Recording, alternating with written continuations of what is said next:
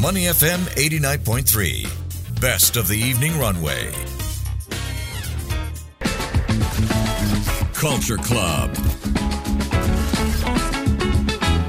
Money FM 89.3. Good afternoon. It's the evening runway. I'm Elliot Danker. It's time now for Culture Club. Have you noticed that in recent years, a lot more people are looking for alternative accessories? In fact, you might think the new mantra that's followed by a lot of jewelry enthusiasts is that in a world of white diamonds, be a colored gemstone. Instead of just diamond pieces, shoppers are turning to jewelry designs that feature gemstones. We've seen a lot of that. In fact, the market is predicted to reach a value of about $56 billion by the year 2033, with its current value at $32.4 billion this year, 2023. So 10 years away, it's going to head up to $56 billion. With that said, in the studio with me is a father-daughter duo, and we're going to find out more about these numbers and how it reflects a deeper trend, and if that really aligns with the changing consumer sentiments. Joining me is Benny Lam, the founder of Benny's Gems Creations. Benny, good afternoon. Welcome. Good afternoon. And Isabel Lam, the general manager of Benny's Gem Creations. Isabel, welcome. Let's start off with the origins of Benny's Gem Creations. I suppose that's where you come in, Benny. How'd you start this company? In 1979, after I finished national service, I came out to work in a goldsmith shop at that time. But I find it's boring.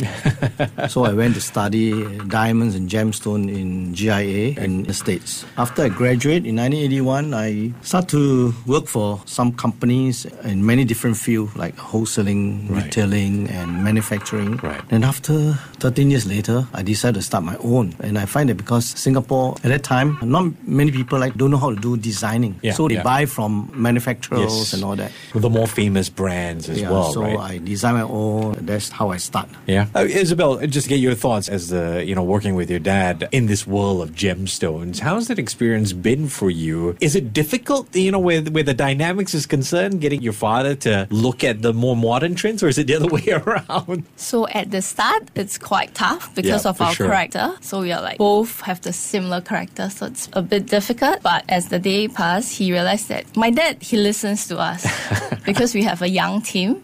So he let us try things. But of course, with his experience, it helped us grow as a company.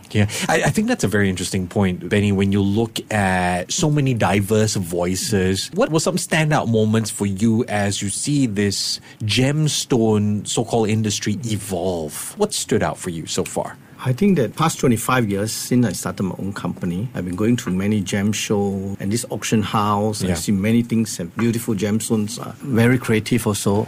And also the price keep going up. I've seen all this year gemstone price, especially those unhit, they've gone up about 3-4 times. And I quite like when you see the consumer. I mean, it doesn't help that you have movies like Crazy Rich Asians, Michelle Yeoh with that emerald ring. There is more interest in rubies, emeralds, sapphires. Why do you think people are turning to this over traditional diamonds? I want to get both of your thoughts, starting with you, Betty. Gemstones, the rare, like unhit, rubies, sapphires, they're very unique. Example, in a table of 10 people having a dinner. Right? All may have, let's say, sapphire, but the color may be different. Different grading, clarity as well, right? And then the design, because young people like something different. And then it's rare because all this gemstone, it takes thousands of years before they are formed. And that's the beauty. I find the color quite fascinating, Isabel. Diamonds are a girl's best friend. But, your father does gemstones. Does that phrase apply to you? What's your favorite gemstone? My favorite's emerald because that's my birthstone. Okay. So the thing is, every girl likes a diamond, but it comes to a stage now that if 10 couples come in, 8 of the ladies prefer to get colored gemstone as an engagement ring. As compared to last time, you probably see the numbers flip. Because if I see she has a 1-carat diamond, I can get the same design, everything the same. But if I have a colored sapphire, you can not get exactly the same. Just to match a pair of earrings takes us months or years just to match. I mean, we've talked about the interest in gemstones. Do you see customers, perhaps even in your own age group, looking at these gemstones as an investment? Like for us, I proposed to my wife with an emerald, and we looked at it as a potential family heirloom, starting something unique. I see Benny nodding away. But your thoughts, is it an investment piece? Yes, so actually now when couples come in, they do ask like, oh, which one has more investment value? Right, okay. Because I want to pass it to my children. Yeah. Because for gemstones, they do hold their prices pretty good. Does it excite you, Benny, that this is finally, we've come to this reality that people are no longer looking at just the white diamond? Actually, for the past 7-8 years, we have been buying unhit gemstones. Yeah.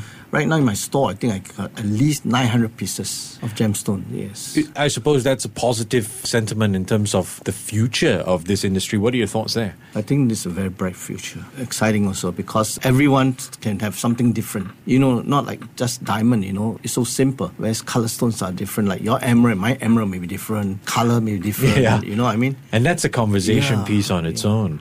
Isabel, I assume you've traveled with your father to these gemstone conventions. What's been the most unique experience for you? It's when you go to the show, you see so many different types of gemstones, Yeah. so many different types of colored diamonds. And they all have certs, which really Yes. amazes me. Like it's appraised properly, right? Yeah, so you kind of know that, okay, I'm really getting a sapphire and Right. there's no heat treatment because by looking at the naked eyes, you can't really tell, even if you're a trained gemologist, you actually need to do some testing on the stone. And do you see a lot of customer base, especially within your age group, young age group, or even millennials for that matter? Do they come in? I know some friends who try to get gemstones as engagement rings, and they come in all, I know about this, I want this yellow diamond. But actually, it's not true. There's just so much to know. Yeah, so because, you just read off Google. Yeah. Yeah, so it might not be 100% true. Yeah. So some of our customers do like to come to our store because they like to hear from the expert here. So, just over a wine, a coffee, and then Right. he will tell them, like what stone you want to invest and Yeah. stuff like that. Do you see customer relationship as more than just customers? It's like you're part of their life because it's either a family heirloom or wedding Yeah, ring. actually, our customers, a lot of them become our friends because nice. it's a long-term thing. Yeah. So they start from when they get married, then they have children, and some even grandchildren. So it's a long journey. Yeah, it's quite a journey. And Benny, I can imagine for you, it's quite a lot of knowledge to pass on to your daughter. I'll get to that in a bit. I'm curious, I can't help myself. The most expensive gemstone you've ever sold? A couple hundred thousands. Wow. What gemstone was it? A pink diamond. A pink but diamond? Recently, it's a beautiful emerald. Yeah. Oh, yeah. Yeah, emerald seems to be rising in popularity. I know you're working with your daughter. You come with a lot of experience and knowledge. How do you run your company?